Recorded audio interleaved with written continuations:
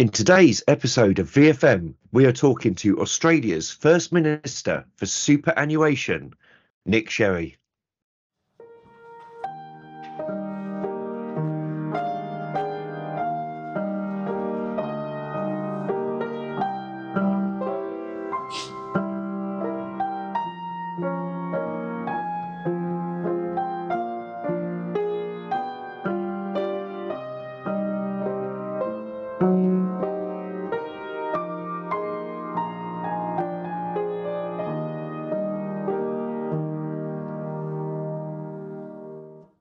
Hello, everybody, and welcome to the 46th episode of VFM. And as ever, I'm delighted to be joined by my co-host, Darren Philp. Darren, how are you? I'm really good, Nico. How are you? Not bad. You're in the travels, aren't you? I am. Yeah, I'm out in Dubai for COP. I flew from minus something in Heathrow early on Monday morning to plus 30 here in Dubai. So Nice. It's hard to pack for those kind of transitions.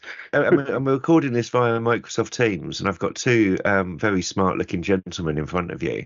But rumour has it that you're wearing shorts, Nico.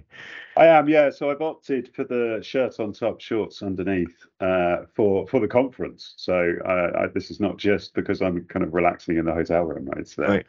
it's also my style that I'm going to rock at our planet's greatest hope for our grandchildren.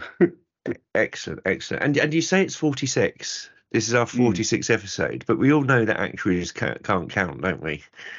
Yeah, absolutely. Routinely proven. I went to a restaurant with 5 actuaries the other day, and we had to split the bill. And we dragged out the calculators. It was actually, it's our 50th episode. If you include our specials, yeah, we've now done 50 episodes. So, wow. If it wasn't so early in the morning, we're recording on Tuesday at 7:30. We'll be cracking open the champagne. Yeah. And speaking of champagne and delight, who have we got today, Nico? So delighted to have Nick Sherry on. So Nick was the former Minister for Superannuation and Senator for Tasmania in the Australian government.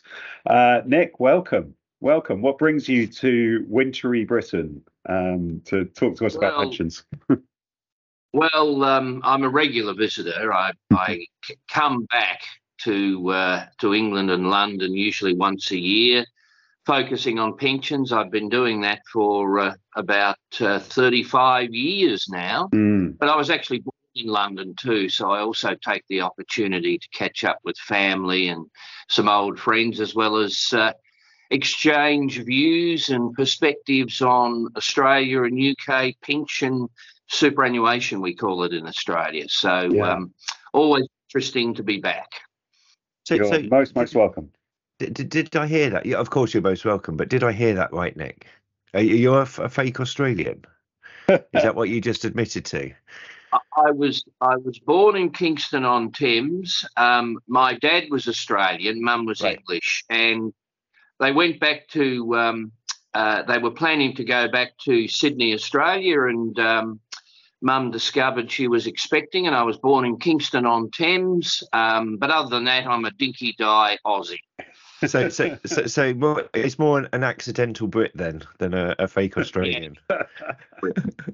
Accidental Brit. And in fact, I had to renounce my UK citizenship because I was obviously born here. I had UK citizenship. I had to renounce it in order to be a member of the Australian Parliament. Oh. That's so brilliant. Goodbye, Britain. Excellent. We'll talk a bit about your parliamentary career and what you're up to now a bit later. But we start with the news, Nick. What have you got for us? Nick or Nico? Yeah. Oh dear, Nico. Nick, should we call you Nicholas? Oh, no, we'll call you the senator. We'll call you the senator, Nick. Yeah. Yeah, that's fine. The senator. So what have you got for us, the senator? Well, the Aussies are coming. Well, they're already here, actually. In pension superannuation world, of course, our pension funds are significant and growing investors in the UK, globally, but also in the UK. We've been buying quite a lot of your infrastructure. Infrastructure is a big area of investment for our pension superannuation funds. I noticed last week one of our very large pension funds visited London in order to announce they were establishing an office, investment office. And that's quite a pattern now. Many of the larger mega funds, we call them, are opening offices up around the world. I'm currently chair of a modest fund that's merging to create a $20 billion fund. So we don't classify that as large in Australia, but we can talk about my role in the merging of a transport and mining fund. But yeah, look, there's always a lot of different. There's always a lot of interest in the UK because of our historical colonial connections, and I think it's a little ironic that the Aussies have got one of the largest superannuation pension systems in the world, and we're investing in the UK, but we don't see much UK investment in Australia, I've got to say. It's a bit sad. Well, hopefully the Chancellor's Mansion House reforms and the drive for more productive finance will change all that. Like we know that they want UK pension schemes to invest in the UK, but I think we've talked on this podcast before, haven't we, Nico, about an article that was in some magazine, a publication from Southeast Asia, which was basically the headline was rubbing their hands that they were going to get all this UK pension scheme investment. So never say never, Nick. The Brits are coming again. Yeah, how about that? But we have such a low-cost system, don't we? So it's just really hard to see how UK schemes are going to allocate away from kind of just passive investments, listed markets, let alone, physical assets and overseas assets. So Nick, are you kind of over here kind of helping schemes to understand what that looks like and kind of how to get into the real world of investment? Yes. Yeah, look, I have caught up with a number of providers, and obviously in today's meetings I'll have further discussions. Look, what you said earlier is correct. I mean, there's some fundamentally different structural issues in UK pensions, and it's different from Australia. But I did read Chancellor Hunt's Mansion House speech, and I think, he directly referred to the Australian experience, which is great. Good to see the former imperial power acknowledging the dynamism of a convict-based Australia. Great to see that. But look, essentially in the UK, you're still significantly defined benefit. Secondly, you've got a lot more. You've got thousands of corporate pension funds still. You haven't got the scale. And I think they're really critical differences that have made it more challenging for UK pension funds and providers to invest in the same way that the Australian funds invest. But, in Hunt's, Chancellor Hunt's speech, he did correctly identify some of the change that needs to occur in the UK. Some of it parallels developments in Australia over the last 35 years since we established our system in Australia. And he rightly identified, fund mergers, trustees, fiduciary duty, consolidation of funds. We've seen massive consolidation of funds in Australia.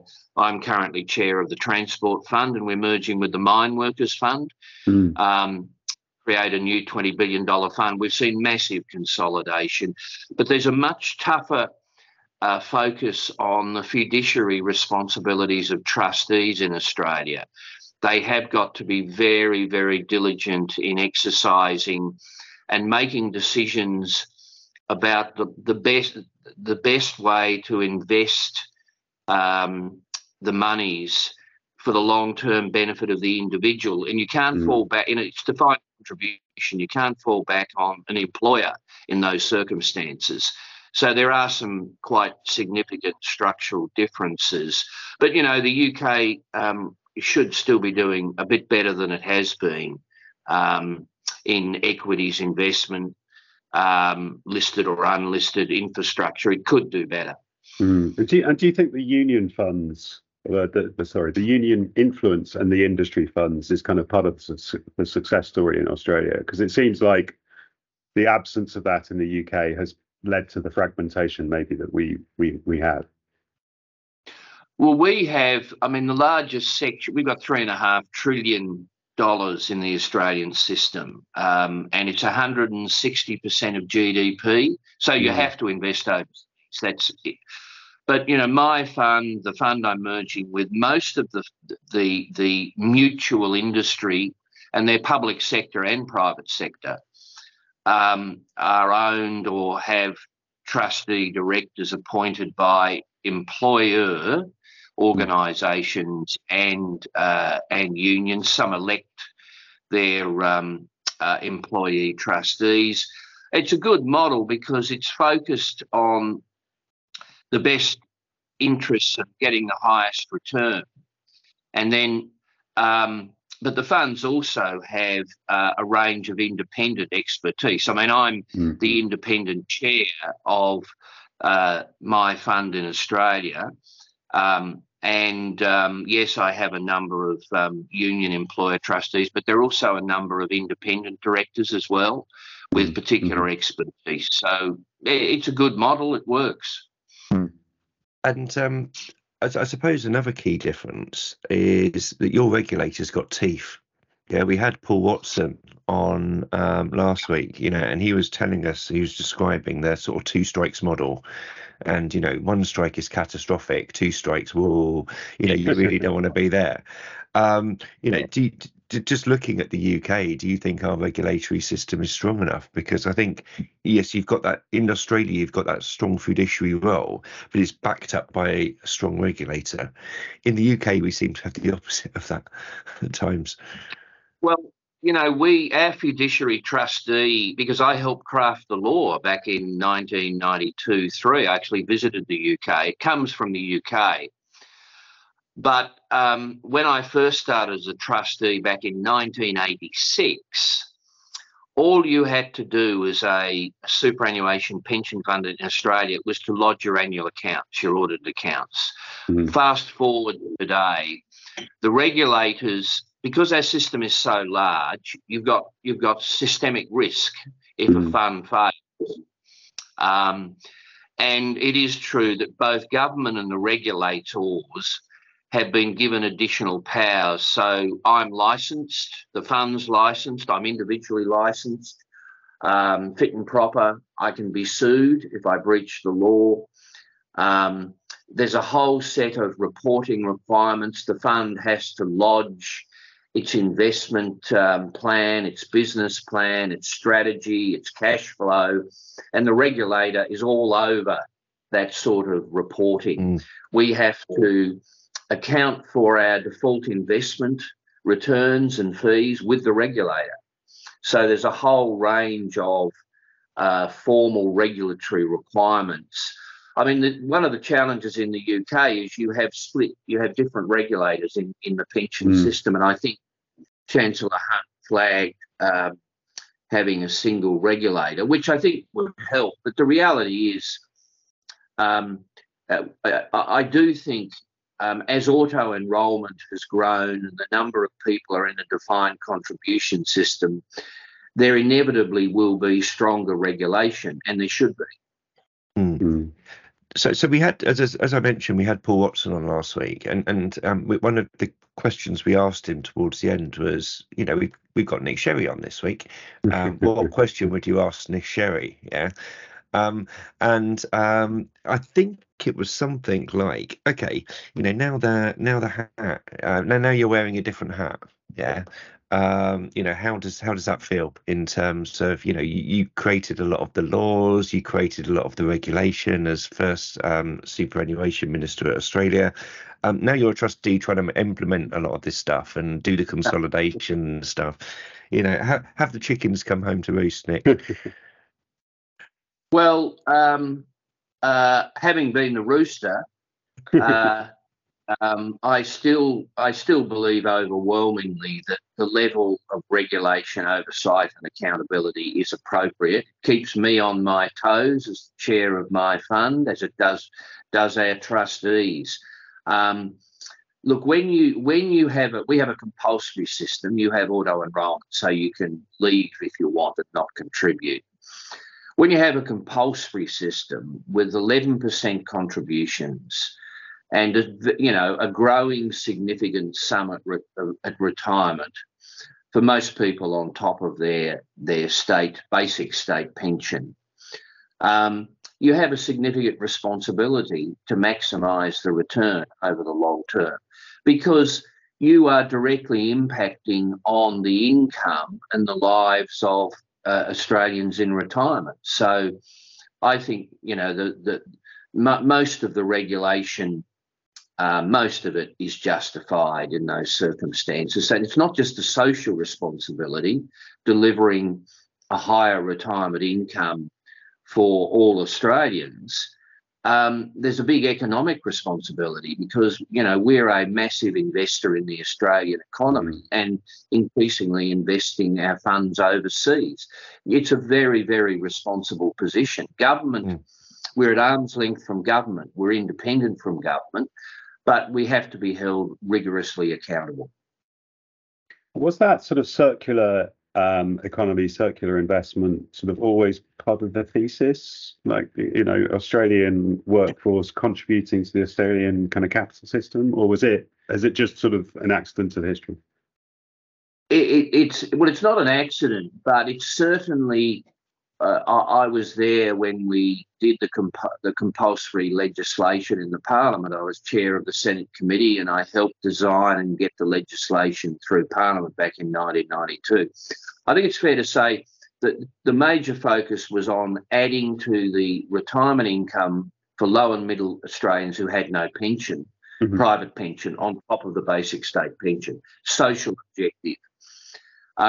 But over the years, as the system and the funds have grown, the economic impact, creating jobs, investing in Australia and now increasingly overseas, has become much more important. I don't think that it wasn't thought about very much back in 1992, but Australia, I think last year, for the first time in our history, Australia became a net exporter of capital. Traditionally, we'd always import capital to develop the country, and Australia became a net exporter of capital, largely because of the compulsory pension superannuation system. Yeah, fascinating. So my sense is that the UK pension system just never had its eye on that particular ball, certainly during my kind of pensions career. The go on. Auto enrolment will make a difference, but it takes time. We started 1986-87. I think you started 10 years ago with auto enrolment. It takes time. Yeah. It's the sort of decline of the defined benefit pension scheme, coupled with rules for defined benefit accounting, where essentially we have taken capital out of UK businesses and put them into government debt. That is the kind of net effect. And then this sort of almost now balancing item of taking capital away from equities, UK, global or otherwise, and putting them into UK government debt. So it will, as DC kind of rises in prominence in the UK relative to defined benefit, I think you're absolutely right. It will come back. But I don't think when Tony Blair put in some preservation requirements, and that we had a whole series of kind of strengthening the protections for defined benefit savers. I don't think the unintended consequences on essentially UK inward investment or that kind of circular economy piece was ever thought about. I think so. It's very interesting now that the Chancellor is trying to pick those things up, or a number of Chancellors have. It's like, and forgive me here, Nick, because I'm going to make a comment about politicians, yeah. But you can see why that happened, Nico, yeah, because we had quite a lot of scandals with our pension system. We had naked pensioners following politicians around, the whole stripped of your pensions, our pensions campaign. You had some pretty big catastrophes, and what politicians do is they go and put that fire out, and that's the result of. That's why we've got the pensions regulatory system that we've got, and people weren't even thinking about the wider economics behind it. It was okay. This is a system that has got some issues. We need to protect members' benefits, and that was the lens that all policy decisions were made. Yeah, what we've seen over the past year or so is that lens has changed. That lens now is a lot more focused on productive finance. It's a lot more focused on the real economy, and it's the equilibrium is when you look at things through multiple lenses, but ultimately politics doesn't always give you the opportunity to do that. Yeah. That's absolutely right. I mean, I came here in the mid 1990s to look at the Maxwell fraud scandal. You may or may not remember that, pensions. And also the massive mis-selling that occurred during that period, mis-selling, getting people out of a good defined benefit. And I learned a lot from that, and we incorporated some of the lessons. So in our regulatory protections in Australia, we have full compensation in the event of theft and fraud. It's rarely ever required. And when it is required, it's very modest in terms of the losses. But I actually learnt from those scandals in Australia. We didn't have any protection, and made sure that in our regulatory framework we had that fail-safe fallback. Because when you make something compulsory, or it's pensions and it's a promise for retirement, it's not protection against investment volatility, but you have to protect people against theft and fraud. Yeah. Yeah. Right, we need to move on. Nico, have you got some news for us? Well, do you want to go first? Because I suspect I should follow on from what you're going to say. Oh, right. Well, I might change what I'm going to say now. No. So the Pensions and Lifetime Savings Association held, I think it was their ESG conference last week, and there was a few articles that have come out as a result of that. Cost of living crisis, infrastructure and emerging markets was some of the issues discussed, according to an article that's in Pensions Expert. But what I want to pick up on is that the cost of living crisis is seen as a greater priority than ESG by some pension funds, according to a survey by the PLSA. The survey found the number of pension schemes committed to net zero carbon emissions has risen by 11% to 68% in the last 18 months, which is good. 9 out of 10 of the schemes committed to net zero had a 2050 target of net zero compliance, while 13% had a target of 2035 and 18% had a target of 2040. Again, pretty good. But the number of schemes whose focus on ESG had been pushed aside by other priorities, including the cost of living crisis, increased to 30% compared with 12% in the 18 months previously. So we've talked about surveys before, surveys, and statistics and damn lies, and put those words in whatever order you want. And I just wanted to highlight that because the cost of living stuff is real. It is obviously a priority for schemes. I know from a number of schemes I talk to, people are worried about opt-outs, and not just worried about opt-outs in the auto-enrolment sense, but they're worried about opt-outs from DB schemes. So that is on people's minds. We haven't seen, I don't think we've seen massive opt-outs or cessations. But you just don't know with where inflation is going, and how some of the real economic impacts of the last couple of years are going to bite over the next few months or so. So probably one to watch. But again, like a sort of slightly negative headline, but some good news in that as well, because some of that survey certainly shows some schemes going in the right direction.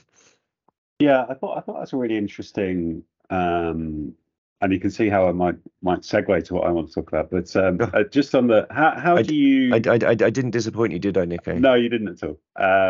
You delighted me, Darren. So, but the action space of a scheme worrying about inflation, and the action space of a scheme worrying about ESG are probably quite different. Well, you'd think so, wouldn't you? So how one could sort of push the other off or down the pecking order, I find quite a strange sort of comment. I suspect it's a sort of survey question design and response thing. Because as you say, to talk about inflation, you're probably talking about opt-outs. You might be talking about kind of equity risk and asset allocation. But to talk about ESG, you're probably talking to managers about what they do. You might be talking to index construction about what they do. So it's a very different, it's not like you're going to those managers and saying, what about inflation? Could you do more about inflation? Exactly. Yeah. And it's not like you're going to members and saying, could you do more about ESG? So it seemed like an interesting kind of contrast. Well, it's it depends who you ask. And it depends who feels in the survey, because if you feel someone from the investment side of the business feels the survey in, you're going to get a very different answer to someone from the but the question, Darren, is probably like, what is your priorities? And so you just get a sort of linear list. And then something has declined since last year, then we get to write an article about it. We love surveys. We love surveys, don't we, Nico? What's your segue? Well, I just wanted to talk a little bit about those kind of net zero discussions. So I don't know, I'm still kind of on the fence with the pension schemes going for net zero thing. So, the planet is going for net zero 2050, and that discussing that can be my segue. If you want to go ahead of that as a pension scheme, then you're essentially saying I'm going to divest from the emerging markets and the real economy. That's what you're saying. Or I'm going to buy meaningless carbon offsets to pretend that I have.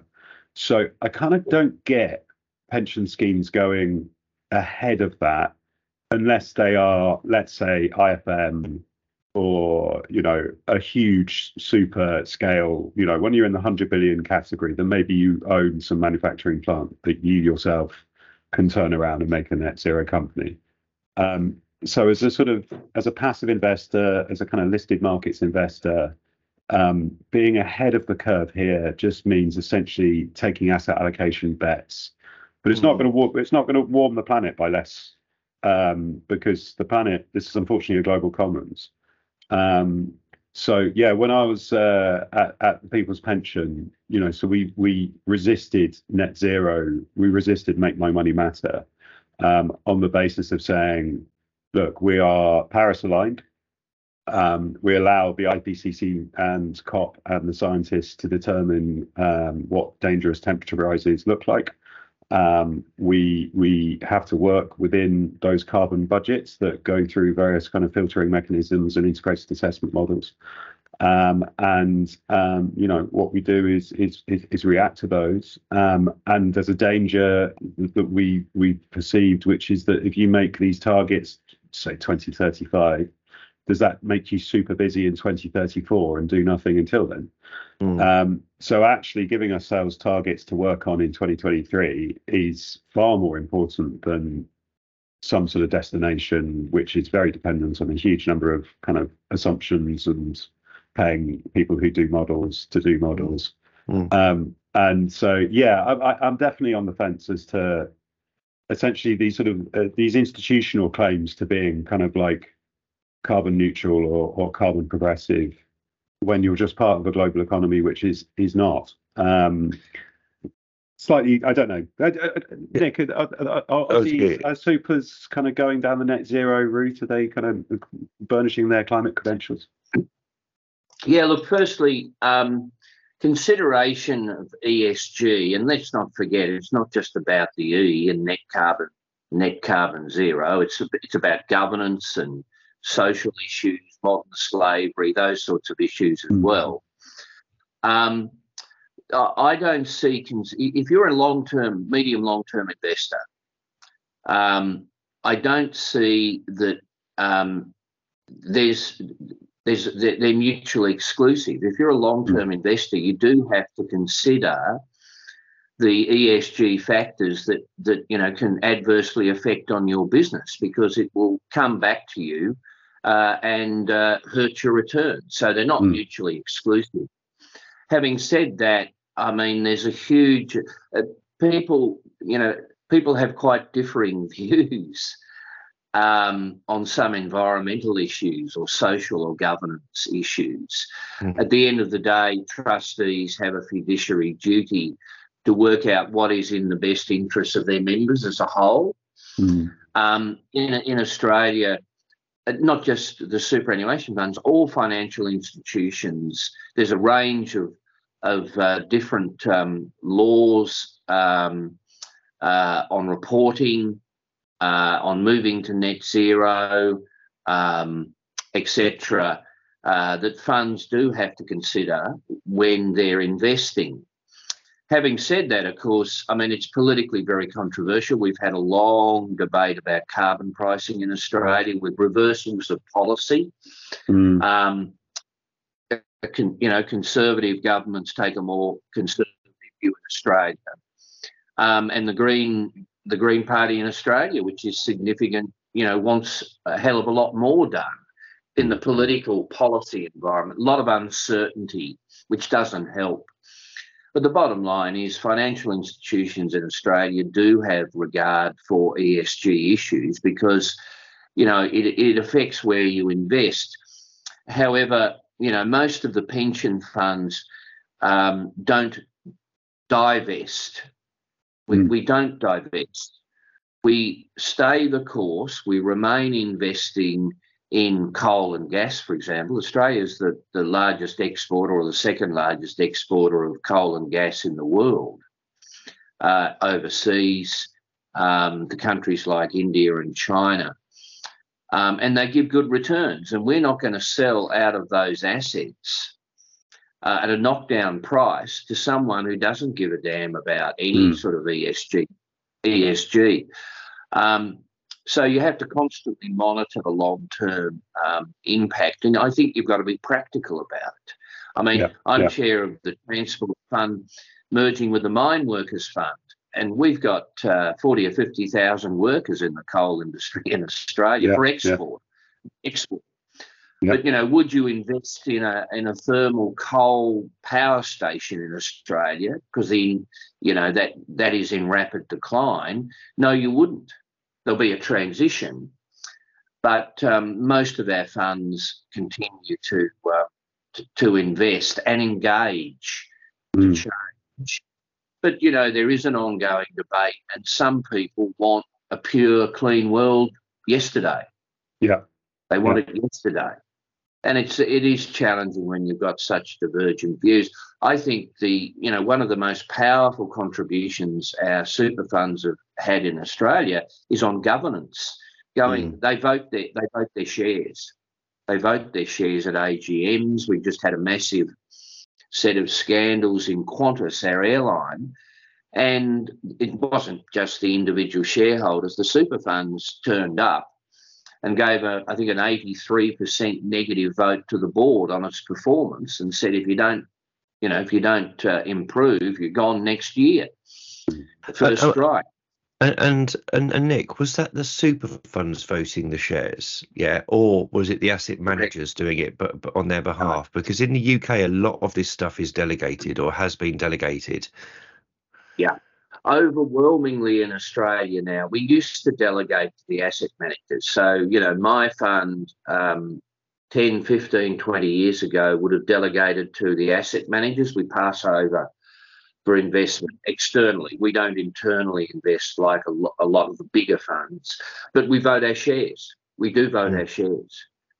And overwhelmingly, that's the case in Australia. And I think that has a very strong impact on ESG factors because obviously there are other owners of businesses in Australia, but the superannuation funds are so large and, have significant shareholdings. There are proxy advisors. We consult my fund. Our investment people consult with other funds every time there's an annual general meeting in a significant business with unjustifiable bonuses or no attention.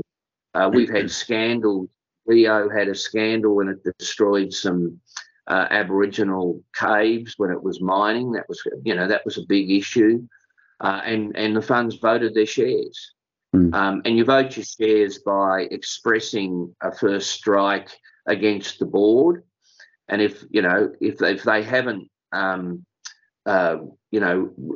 reformed and responded to that sort of critical analysis, then a second strike means the whole board goes. So that's had a strong impact, I think, and it will have an impact ongoing, but I think in a gradual, practical way on the environmental issues. My last point is we are talking about net zero. We're not talking about zero.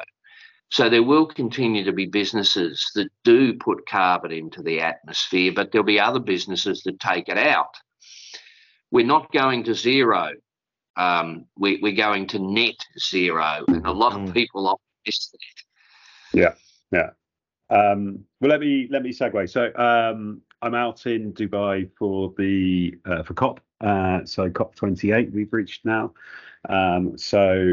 This is obviously the continuation of the Paris Agreement, and some people might remember Glasgow.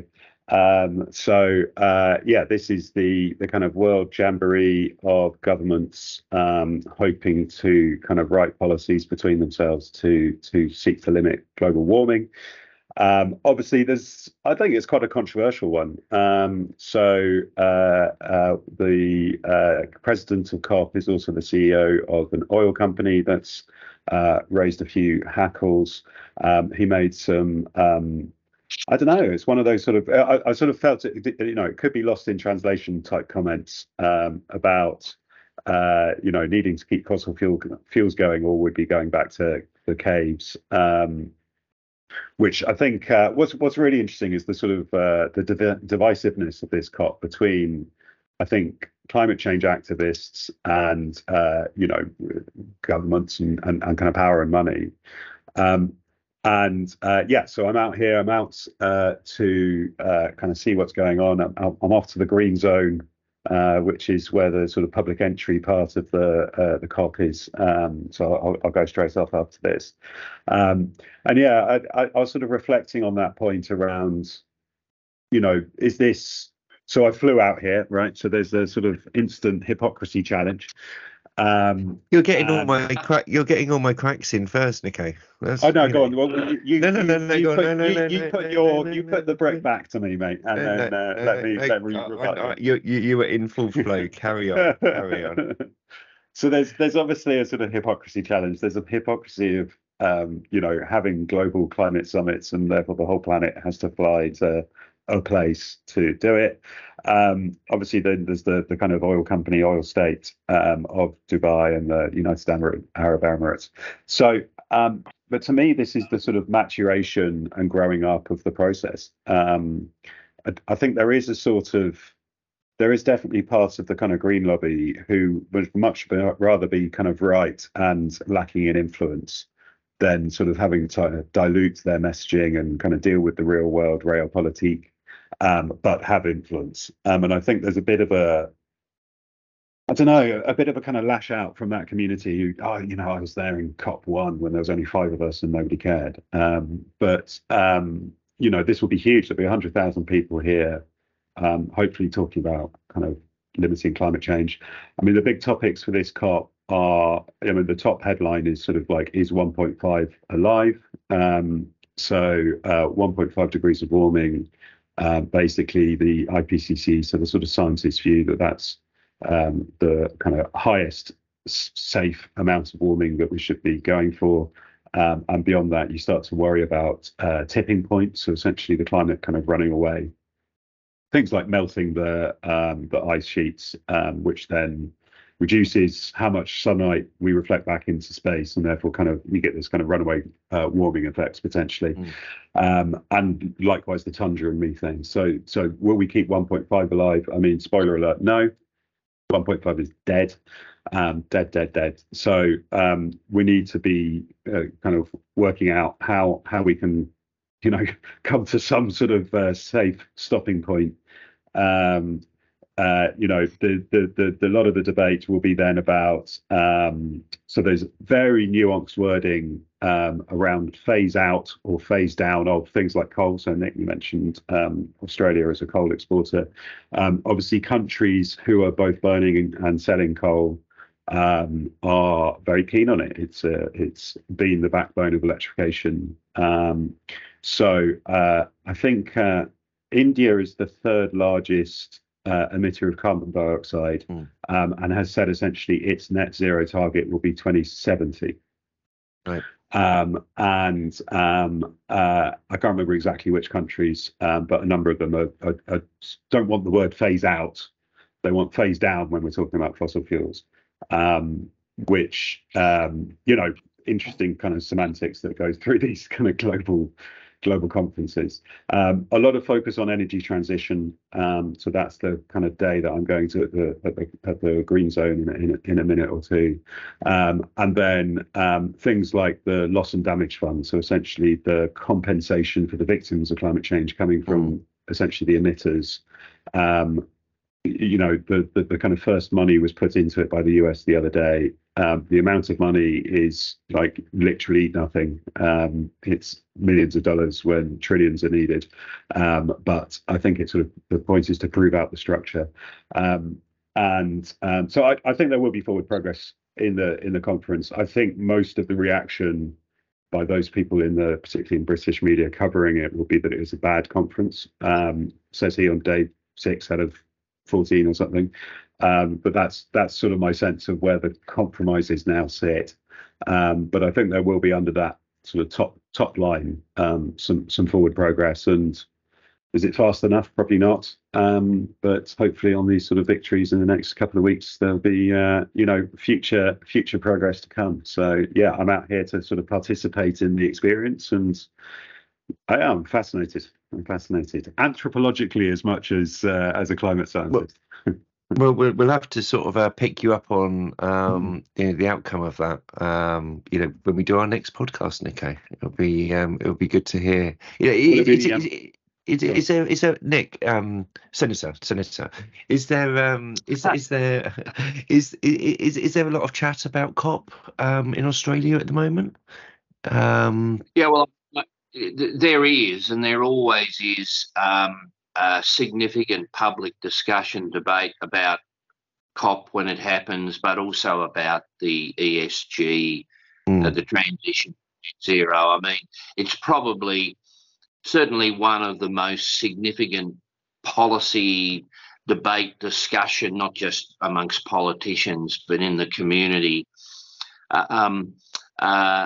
I recall when I was first a trustee back in 86, 87, as a trustee, we didn't even discuss, well, I suppose we didn't know about a lot of the ESG issues, and come forward today, the board of the Transport Fund and our investment committee, we discuss it at every meeting.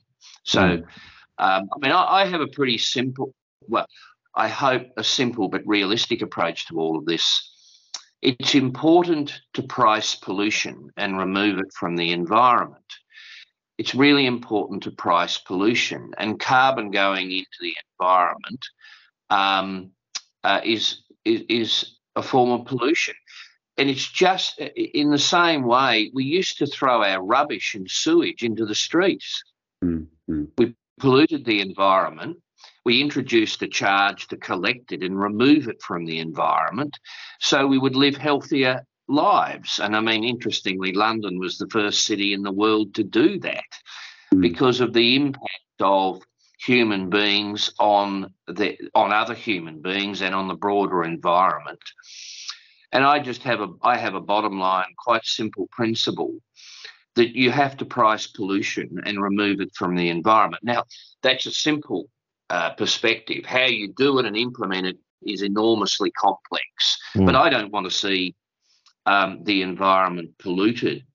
And you need to get that pollution out of the environment. I mean, I get really upset about water bottles, plastic water bottles. You know, people buying plastic water bottles when you can get the water from a tap, and the plastic being thrown out, you know, into the environment. I get really upset about that, and soft plastics and what that's doing. So you've got to price pollution to get it out of the environment. Yeah, no, I agree with that, and I think that having agreement around the principles of it, yeah, and how we're going to tackle this on a global scale, and then working out the details is the way to go. I think quite often we end up sort of down in the weeds discussing the how without creating the alignment on what we're actually trying to achieve. So I'm going to do a random shout out now, because I liked what you said about plastic bottles, and I use this web browser called Ocean Hero. So if you search on Ocean Hero, then basically you get these credits, which are shells and water bottles and stuff. And for every search, you get so many points. And once you have collected 100 shells, you take a bottle of water out the ocean. So obviously, you know, it's powered by advertising and stuff like that. But it's it's I'm sure it's just like Google. Nice pictures of sea lions I'm looking at the moment. But yeah, I just thought it was quite a nice thing. So it's something I do. So that's Ocean Hero. If you want to take some bottles out of the ocean. There we go. No excuse, guys. Right. So we need to move on. And there's so much we could talk about, and I'm sure we'll come back to some of that. So, Nick Sherry, accidental Brit, fake Australian. How did you get into pensions? Well, it's an interesting and rather odd story. My first major job in working life was working in a hotel casino. And when we, and of course we had no hotel workers, casino workers, restaurant workers, had no pension, private pension, superannuation. And so back in the mid-1980s, when I was, the tender age of about 25, 26, and Host Plus, which is the big multi-employer fund in hospitality, was being established. And I was asked to be a founding trustee and help establish the fund. Someone at the time observed that I'd worked in a hotel casino, and I knew how people lost money, and I'd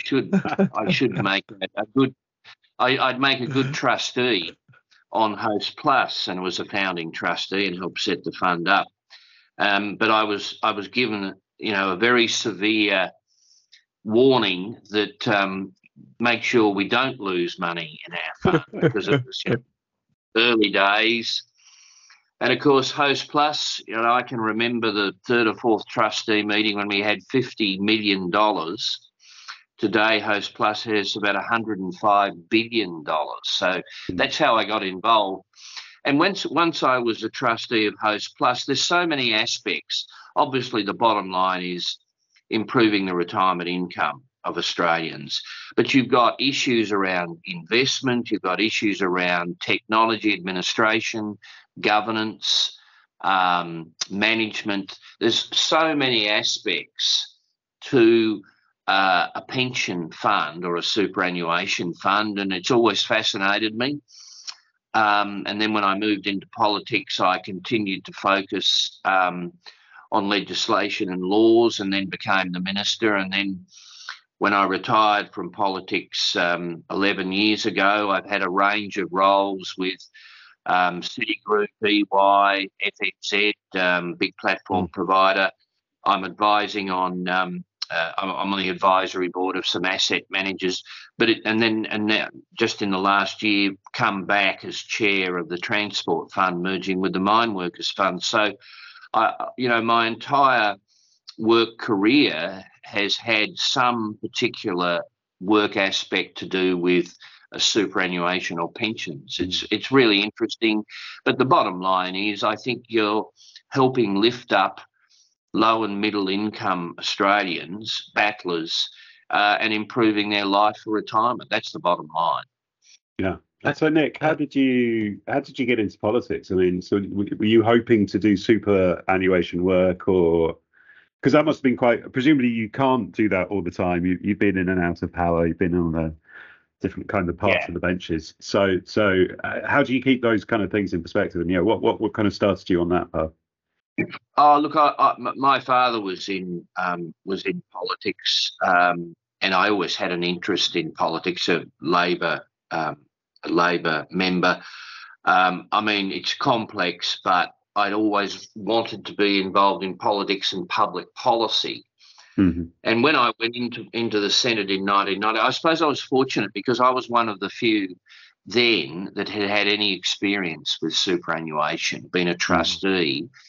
And one thing I learned in politics is, as much as you'd like to, you can't change the world. You've got to focus. I think you've got to focus in an area where you can make a difference. And for me, given my background before I went into the Senate and politics, I thought I could make a difference in superannuation regulation and contribution and helping build the system. I gave the example earlier. I came to the UK in the early 90s to look at the protections against theft and fraud. Mm-hmm. And I personally made sure we had protections against theft and fraud in our superannuation legislation. And I'm very proud of that. You can make a difference, but you've got to focus in a particular area. You can't change the world. And it's got so many aspects. It just interests me, and you're making a difference to people's lives ultimately. Yeah. Great.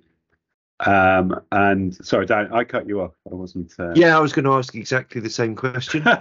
So obviously we've been doing this for far too long. So you were senator for Tasmania. That's right, isn't it? Yeah. David Harris would never forgive me if I don't mention cricket somewhere in this podcast. So what's your local cricket team? Well, I live in a small city called Devonport in northern Tasmania. So that's the local cricket team. Tasmania, we have states, obviously. Tasmania has its own cricket team. We're the smallest state. Does pretty well, actually, particularly in the one-dayers. But we won't talk about the recent. Well, we should. No, I'm happy to talk about the recent. Go on, go on. Well, give us your best shot, Nick. Give us your best shot. Look. Again, I'm a modest Australian, a modest Tasmanian. Australia does well, but you don't always win. You learn the lessons and prepare to win, hopefully, and improve yourself. But I'm an Australian rules fan for the Geelong Football Club. My passion. But Australia's a big soccer country now. When I grew up as a kid, soccer wasn't a game, but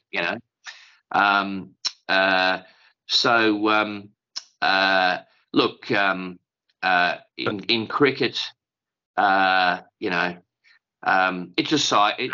The wheel does turn. England will be back on top. Hopefully in 20. Aussie Rules is a brutal game, isn't it? It's sort of a cross between rugby, American football. But what's always amazed me about Aussie Rules is they play it on these lovely, nice cricket pitches and just churn up the pitch. And how they get the pitches sort of suitable for cricket when the seasons change, that's a black art, that is. But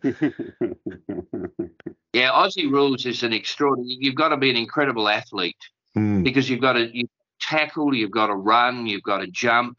In an average game, an average player will run 15 to 20 kilometres. Wow. Yeah. 15 to 20 kilometres. You've got to have stamina. I took my stepfather he was Canadian, to an Aussie Rules game. And at quarter time, he said, I'm glad. He was amazed just how they tackle each other. He was used to American football. He said, "Where's their protection, Nick? They're not wearing any." And I said to him, "Look, you weak American Canadians, with protection." But secondly, at quarter time, he said, "Oh, well, I'm glad the game's half over." He said, "I don't know how they can keep up this pace and tackling." And I said, "It's not half time. There's another 3 quarters to go." He couldn't believe it. It's a great game, but it's very entertaining. But unfortunately, most people outside Australia don't understand it. Yeah. I've seen it a few times, and it always looks quite interesting. But yeah, it's good. Yeah. Well, a good segue away from the cricket, which is good. So, we know you're on a hard stop, Nick. You're over in the UK doing lots of meet and greet, talking about some of the big policy challenges. And the central theme of this podcast, as you know, is value for money. So what does value for money mean to you? To me, it is maximising the return and the balance, or the pot value after fees and charges, maximising that value in order to improve the living standards, circumstances, the income of people in retirement. That's what it's all about. So that is unsurprisingly, that's pretty much what Paul said last week when we touched on this. Is there that sort of overriding consensus in Australia that if we lined 100 Australian professional pensions people up, would the vast majority of them give a similar definition for value for money? Yes, I believe they would. Rightly, the fiduciary duty, the trustees, a defined contribution system is focused on a diversified, maximising the return with the lowest after fees. Some fees will be higher than others. That's overwhelmingly the focus. I'd be very confident. Yeah, because is that a lesson for the UK, Nico, in some of this? Because how Nick and Paul talk is very simple. It's quite straightforward. It's incredibly measurable. Right, let's get on with it next. Whereas we seem to be tying ourselves up in knots on, a lot of, okay, what does VFM mean? And, which we don't mind, obviously, because it's a good theme for this podcast and it keeps us going. But, why don't we just implement something so simple? Yeah, I mean, look, so I guess there's a lot of vested interests in the UK, and a lot of them want to talk to the fact that what their bit of the puzzle is adds value, right? So I thought the consultation as it first came out was very clear that we were talking about returns. And there's a discussion as to whether you do gross returns and then compare them to a fee, or you do net returns, and that's very minor. Sort of how you present it to the member is where it becomes major. But then there's this sort of codicil to that, which is all of the complexity, and that to me is where a lot of the debate seems to have been happening on this show, but in the market. And yet it's sort of unimportant compared to just maximising the value of the contributions accrued. So, we've had the debate of kind of retail versus institutional, or like self-selected versus kind of defaulted. That to me, I think, is a critical framing of the question that we haven't got right in this country. Because essentially the Conservative governments have wanted to pretend that people let's say, have the attention to make good choices continuously. And, you know, we know from our behavioural finance that even if they have the skill set, they certainly don't have the attention to do that. And, you know, that therefore some of the costs that go with engaging people about those choices, engaging people with choices that they probably are unlikely to make. So, you know, in a cost of living crisis, upping their contributions, all of those costs land on people who don't make those choices. And we therefore need to have a framework to discuss the kind of value for money without them. So, I think the clarity, it would have been helpful, and maybe we'll see this under, you know, post the general election, whichever party comes into power, that we'll get a sort of boiling down of that kind of VFM down to those "it's returned stupid" type narrative that we heard from the Aussies, and it's very clear. Yeah, but I don't want to give the wrong impression. Now, I've always been careful coming to London and the UK. The Australian system's extraordinarily complex. And we debate all of these issues uphill and down dale. We've made mistakes, important to learn from the mistakes, but also, you know, despite our common sort of ancestral heritage, there are significant differences in Australian society and economy from the UK. And, you know, what can work in Australia or the UK doesn't necessarily work in the other country. And I don't want to give the impression we've got a perfect system. In my view, we haven't. It's too complicated, too many options in the system. Touching on that issue you mentioned about, you know, making informed decisions. I mean, the reality is most people, my kids, I've talked to them about superannuation. They're in a fund. They're not interested in retirement. They don't want to hear about retirement until their 50s or 60s.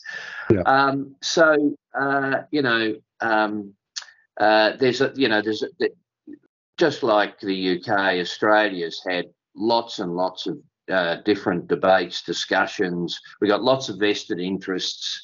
I just try and keep it simple and focused on improving the living standards and income of people the system was built for and created, which is 7 out of 10 Australians who had no additional pension other than the state pension. Why should they miss out? It was unfair.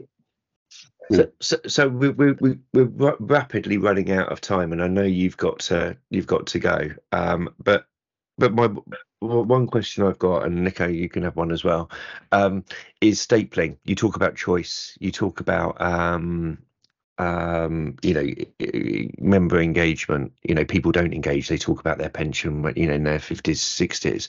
You know, we're now talking Pot for Life. We're talking stapling. You know, it's all a bit undefined at the moment. You know, what are the main lessons from a UK perspective, from an Australian perspective, for the UK, if the UK were to go down this route? Well, you've got to solve the problem. It's a significant and growing problem when you have multiple accounts accruing, and most people, a lot of people don't consolidate. In Australia, you could, and they forget they've got the pot where it is. So we started off with a sort of central registration through our tax office. I'm a great advocate. I don't agree with stapling. To be stapled to your first account means the fund where in the industry you first worked, i.e. when you're a younger worker, has a advantage. So, and that to me is wrong. I do agree. It was good for Host Plus. Well, it's great for Host Plus and Rest. Yeah. But they have an advantage over my transport fund because I've got, in the main, you know, truckies start work as truckies in their mid-late 20s. So why should they, and many of them would have worked in a hotel or a restaurant or a shop part-time when they were younger, why should they be flicked into Host Plus or Rest? So I don't agree with stapling. There are other ways to solve the problem: auto-consolidation, exchange of data, and consolidation of accounts, which is competitively neutral. That's what I would advocate. I've had discussions with DWP about this over a number of years. Actually, I met with them yesterday and we had a good talk about this. Yeah, there's a great article actually by Rob Yule from the ABI, the Association of British Insurers, that appeared in Pensions Expert yesterday, I think it was, where he sort of talks about Pot for Life. What are the knock-on effects?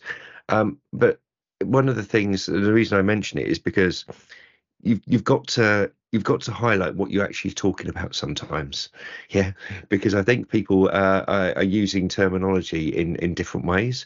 So Pot for Life doesn't necessarily mean stapling. Yeah, stapling doesn't mean that there's there can't be a duty on the employer to say yes, people can choose where their contributions actually go. And I think that, in the rush to comment, in the rush to get things out, we lose some of the nuances within the debate, because we're talking about cross purposes. It's what we do with CDC all the time, let's be honest. Yeah. Not to shoehorn CDC in so late in the podcast. Well done. I'll just make another comment. So because one of the things that, and maybe I'll segue into a question. So one of the things we've talked about a lot is trying to, I guess, depoliticize pensions. So at the moment, we've had 13 years of one government, but like so many different pensions policies within that one government. Yeah. So even just tracing the history has meant we've kind of torn up things that we've introduced in kind of recent history. So the great success of the UK system was the Pensions Commission in 2007-6, something like that. 2002 to 2005. Oh, is it? Yeah. And then the Pensions Act 2008, where we had essentially consensus as to what needed to be done. How does the Aussie kind of regulation or legislation kind of models have that kind of cross-party consensus, so that are both parties kind of on the same page? Even if you disagree over the details, is there kind of broad themes that both parties agree on? Oh, look, we didn't have consensus when we introduced a compulsory defined contribution system. I mean, it was strongly opposed by our, Liberal Conservative Party. They were going to scrap it, but it turned out to be popular. It was one of the issues. The then Labor government survived, and ultimately, 6 years on, the practical approach was from our then Conservative Liberal Party, who were subsequently elected to keep the system. To keep compulsion, but they have philosophical positions around so-called choice, letting individuals do their own thing, and that leads to a whole set of other issues around safety, regulation, effective decision making. But look, and I warn people often, colleagues say, look, can't we just have government stop making change to the system? But the reality is, when you've got a system underpinned by both concessional tax treatment and compulsory or auto enrolment, government is going to be very, very interested in where the money's invested. That's the reality. It doesn't matter who's in government. Yeah. Well, I think we're going to have to end it there, Nico. Yeah, Nick, it's been fantastic to speak to you. I know you have to rush off, so delighted to have you and to share our 50th episode. You've been our 46th guest and at our 50th episode, so thank you so much for coming on. Thank you. Thank you for the time. Thank you for the time. Great to chat to you about the many and varied aspects of the world of pensions or superannuation. Ciao. Okay, thank you very much. Good to see you. Have a good time in the UK. Do lots of lobbying, share your experiences, and until next time, it's bye from me. It's bye from me, Nick. Bye from me. Thanks. Thank you.